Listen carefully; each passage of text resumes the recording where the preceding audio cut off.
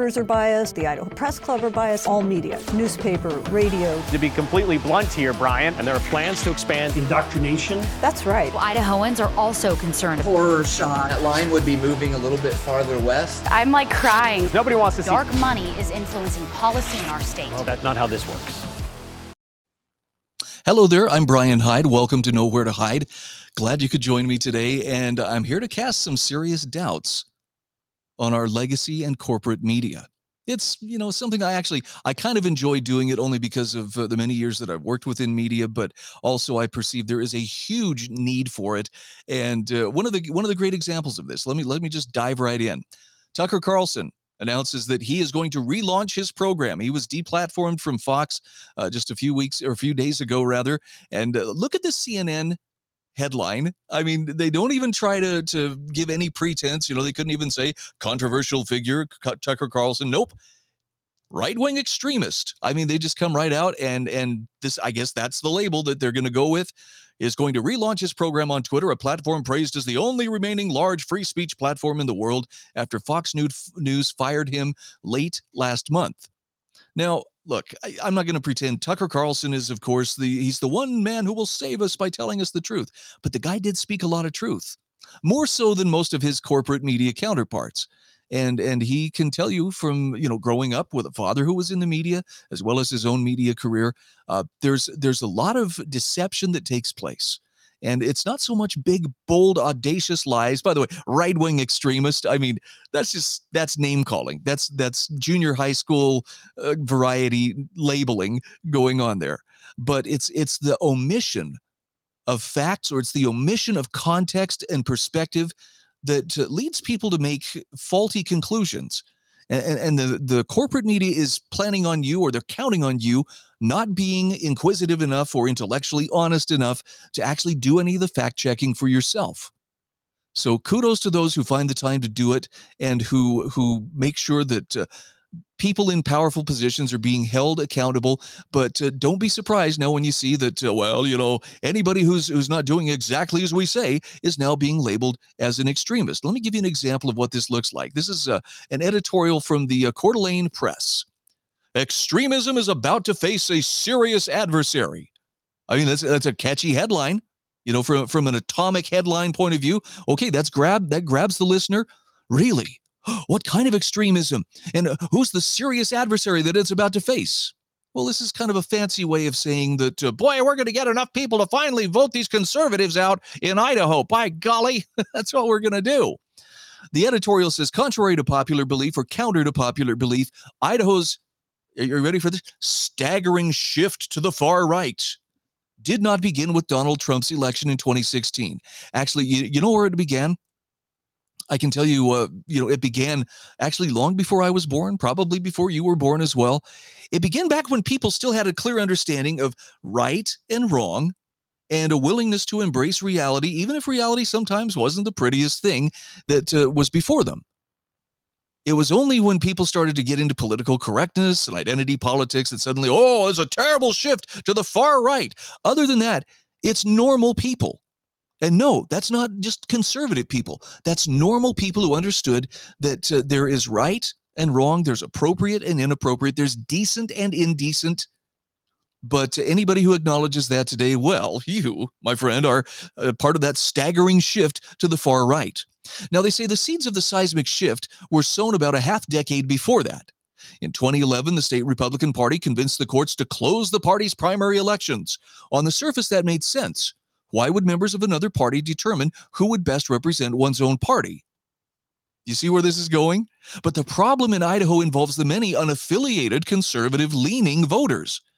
While the state Democratic Party welcomes primary participation from independents, this potentially enormous voting bloc is shut out of Republican decision-making at its most critical juncture, selecting the very best candidates to represent the party in general elections. Now, this has taken a number of different forms, but I've seen this now in a couple of states. Utah, with its caucus convention system, wanted to, there were people who were concerned, well, these delegates are simply vetting the candidates who are, most in accordance with what they believe is right. And in this case, I'm going to use the example of the Republican Party platform. And it's true. Delegates were assigned. This is how it worked. You showed up at your precinct meeting. Your neighbors would say, Brian, we trust you. We trust your judgment. We want you to represent us at the county convention or the state convention. You go as a delegate and make sure that we get good candidates who represent our values. Now, that's not people who are all marching in lockstep, but it's people who have a pretty solid agreement. In this case, again, the Republican Party platform was a pretty good rallying point. Maybe some would disagree with some points and agree with others, but it seemed like a good common ground from which to begin. And at that point, the delegates would go to the various conventions and they would grill the candidates. And they would do this outside of the convention as well. But the idea was in those conventions, they determined who would actually be on the ballot for the elections. These closed primaries in Idaho, at least for the Republican Party, serve the very same purpose. It's not about a big free-for-all. Well, everybody come, everybody throw their name in the hat. It's about who can the party most likely elect, because that's why political parties exist. But apparently, to the Coeur d'Alene press, well, that's a huge shift to the right. No, it's protection against activism on the part of the left and people coming in and participating in these primaries just to flood the votes with a candidate that really doesn't stand a chance in the general election. It's there to hamstring and to cause mischief, and the Republican Party was right to say we don't want that. So when they say it's the most critical juncture in selecting the very best candidates, it is critical that you select those candidates. And yes, when we operate under a representative government, you are delegating some of that authority to your friends and neighbors who show up for their precinct meetings and then go represent you at the state convention. All right, back to the editorial. What far-right Republican leaders understood back in 2011 was that if they could silence the independent voice in the candidate selection process, independents tending to lean right, but with more moderate views than extremist GOP leaders. That's a false dilemma that they're giving you there. Why these just independent, moderate people they just wanted good governance. But no, there were people who would come in and say one thing and then govern very differently. By the way, in the Magic Valley area where I live, this is a huge problem. We have a number of Republican legislators who were elected. Boy, they talk the talk when it's time for election. Yes, I'm very pro Second Amendment, very pro low taxes, very pro little government. But when they get to the state house, when they're actually legislating, they're just like their Democrat counterparts. But then again, they say that the far-right Republican leaders understood that if they could just silence those ones who play the game, the politicians will say whatever they have to say in order to get elected and do whatever they have to do to stay elected. Well, then extremist candidates would have a far better chance to advance to general elections.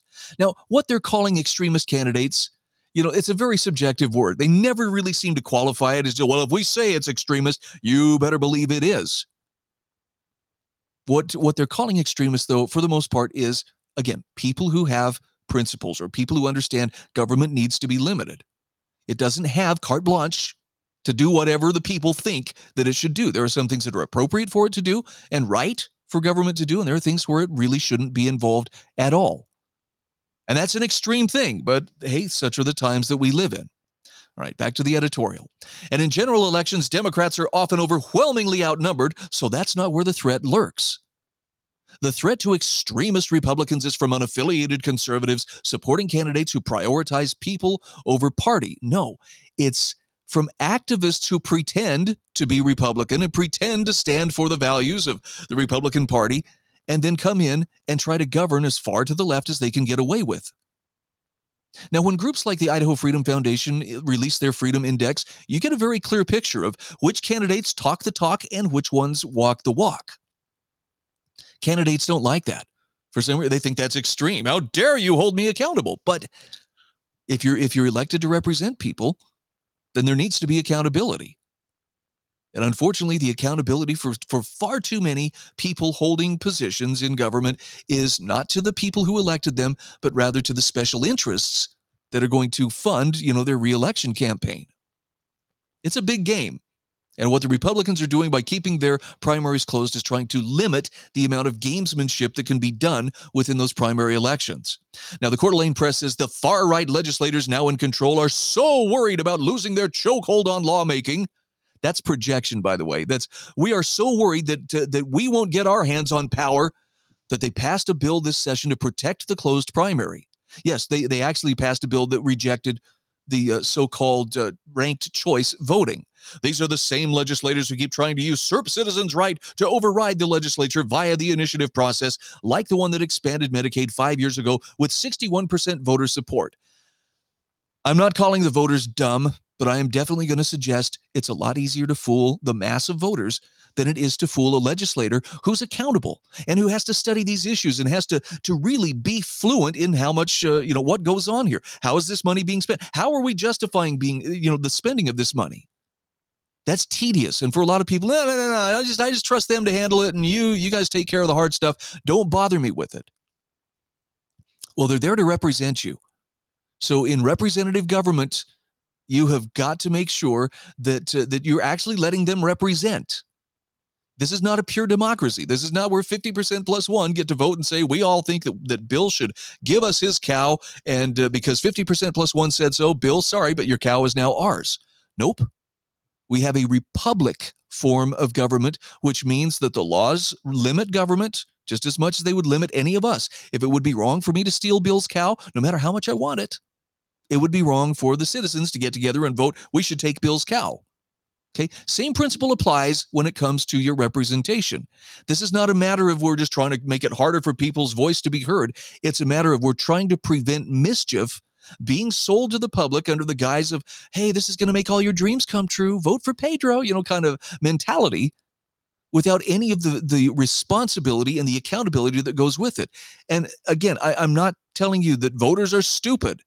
I'm suggesting they are easily swayed and they're far more easily steered. And that's why in any question where a politician knows I either have to convince other politicians to go along with this, or I have to convince, people who are accountable to the voters to go along with it, or try to convince the voters themselves, they'll go for the voters every time because it's so easy to play on their fears or to play upon their emotions in order to get them to do something. And yes, that applies to all of us. We've all stood in the voting booth at one time or another, looking at the names and going, oh boy, I don't really know about this person, or I don't really know about this issue, but I'll wet my finger and, stick it up in the air and see what way I feel like voting. So, I'm not trying to make you feel bad or make you feel like you're dumb because, you're just a citizen. But in masses, people are not as smart as they are individually, and especially where there's accountability, which there is under representative government, you're going to be able to pull a lot more hijinks and expand government beyond what it's supposed to be. Medicaid is a good example of this. How many millions and millions of dollars is being wasted right now because there are ineligible people still on those Medicaid rolls? Just a thought. The strategy is clear, says the Coeur d'Alene Press, if they can shut out independent voters in the primaries and essentially eliminate the only way citizens can veto bad legislation or create legislation that lawmakers refuse to address themselves, then an extremist minority can continue to rule the majority unimpeded. Again, classic projection here. We want the majority so that we can tell you what to do. And as long as this extremist minority is insisting, nope, we have to follow the limits on government, well, that is just too much for the Coeur d'Alene Press editorial writers, among others, to handle. Now, they say, fortunately, groups of Idaho citizens from rank and file to former GOP leaders have joined forces to knock down the walls that now protect extremism in all levels of Idaho governance. On Wednesday, we'll explain how you can help Idaho shed its extremist shackles. Wow, drama much? No hyperbole to be found there. So, if it's really about power, and that's really what this comes down to, is how can we gain more power? How can we convince more people that the state is the answer to all of life's problems? Well, if you can convince them, hey, you voted for this yourself, you want this. But it's not always what the public wants. Sometimes the public is just convinced by power seekers and opportunists that, oh, well, I guess, we all kind of went along with it, so we thought it was the best thing to do. There are proper things for government to do. There are improper things. And the system as it is, but this closed primary, may seem like, well, gee, that's shutting some people out. But if you want to participate, and frankly, I consider myself one of those people who I don't identify as a Republican, but I will register Republican and I will vote as a Republican simply because I recognize that is where my influence can best be felt. I may identify more as a libertarian, or I may identify more as a constitutionalist, but when it comes to where the actual power is right now, it's with the Republican Party. So, yeah, you might say, well, Brian, are you trying to undermine the Republican Party? Yeah, actually I am, to the extent that they don't follow their own party platform. See, I've actually read their platform, and it's a pretty solid platform if you can get those elected officials to follow it. But if they don't, well, then, that's a whole different matter. All right, let's see what else we can do. Oh, I forgot to, the Statesman always has to get in on this kind of stuff. An editorial piece from Bob Kustra. It's about showing up at local elections by voting and supporting candidates who are committed to good government, not extreme government. I'd love to hear Bob explain, or at least define, what do you mean by good government and what do you mean by extreme government? Because I have a hunch, and maybe I'm wrong, but I bet you his definition of good government is government that does anything the citizenry asks. Hey, we need more parks. Hey, we need more after-school programs. Hey, we need this, we need that. Let the taxpayers pay for it. Whereas extreme government would be those people who say, that's not something government should be doing in the first place. No. Pretty extreme, wouldn't you say? I'm sure to Bob, it's very extreme. All right. This was a great story from the Idaho Tribune. There's been a lot of controversy over inappropriate materials in the libraries. And apparently there was a meeting in Kootenai County where there was a library debate in North Idaho. The incumbents came in to explain, we do not need to limit books. We don't need to limit this material. And Idaho Tribune reports they didn't expect candidates Tim Plass and Tom Hanley to bring proof of the smut in the libraries or be well-prepared, articulate, reasonable, and popular. Those are the incumbents on the right. They don't look real happy. And what the challengers there on the left are holding up, it's pretty smutty stuff. Both Tim and Tom came prepared with proof that the libraries have been providing sexually explicit materials to minors and weeding out classics to make room for these smut-filled fantasy novels for minors. Now, this is the book Identical, and you probably can't read the text. It's probably better because it will sicken you. It's a very graphic description of a young girl having an incestuous encounter with her own father. This is available to kids. They call it what it is, incest, child pornography in the Post Falls Library. And by the way, on the book, there's a sticker that says it was obtained from the Post Falls Library. You can still see that the book is classified as young adult fiction in Wallace and Coeur d'Alene and Priest River. And when it was obtained from the Post Falls Library, it was still classified as young adult fiction. Now, someone here tried to, well, I'm holding a copy of the book Identical that has a Post Falls Library sticker on it. This book isn't even in the card catalog for Post Falls. So where did that book come from? Look at the card catalog, and the only copy the community library has is a copy way overdue at Hayden, and its location is adult fiction. Nope. They got called out on their lie. And again, this is because there are people who have the time and have the wherewithal to actually dig a little deeper and find the truth. Now, the Idaho Tribune says, look, it would be one thing if the library accidentally misidentified obscene and explicit books, but that's not what's going on here. The Community Library Network has shown the problem is systemic, and they're covering it up. Is there any other reason why this book would be removed from the card catalog and reclassified as adult, other than the fact it's election season and the incumbent trustees are looking for a win? The porn pushers are clothing themselves in the language of libertarianism and freedom in an effort to trick conservative voters into voting for candidates that have allowed this problem to fester for years. It's true. Here's another book. This is called Deal With It. This is what Community Library Network trustees Judy Meyer and Regina McCrae call educational materials. And it was in the 13-year-old section in our Idaho library. So the call here to vote for change on May 16th. Pretty wild stuff. I mean, what do you do? The evidence is there.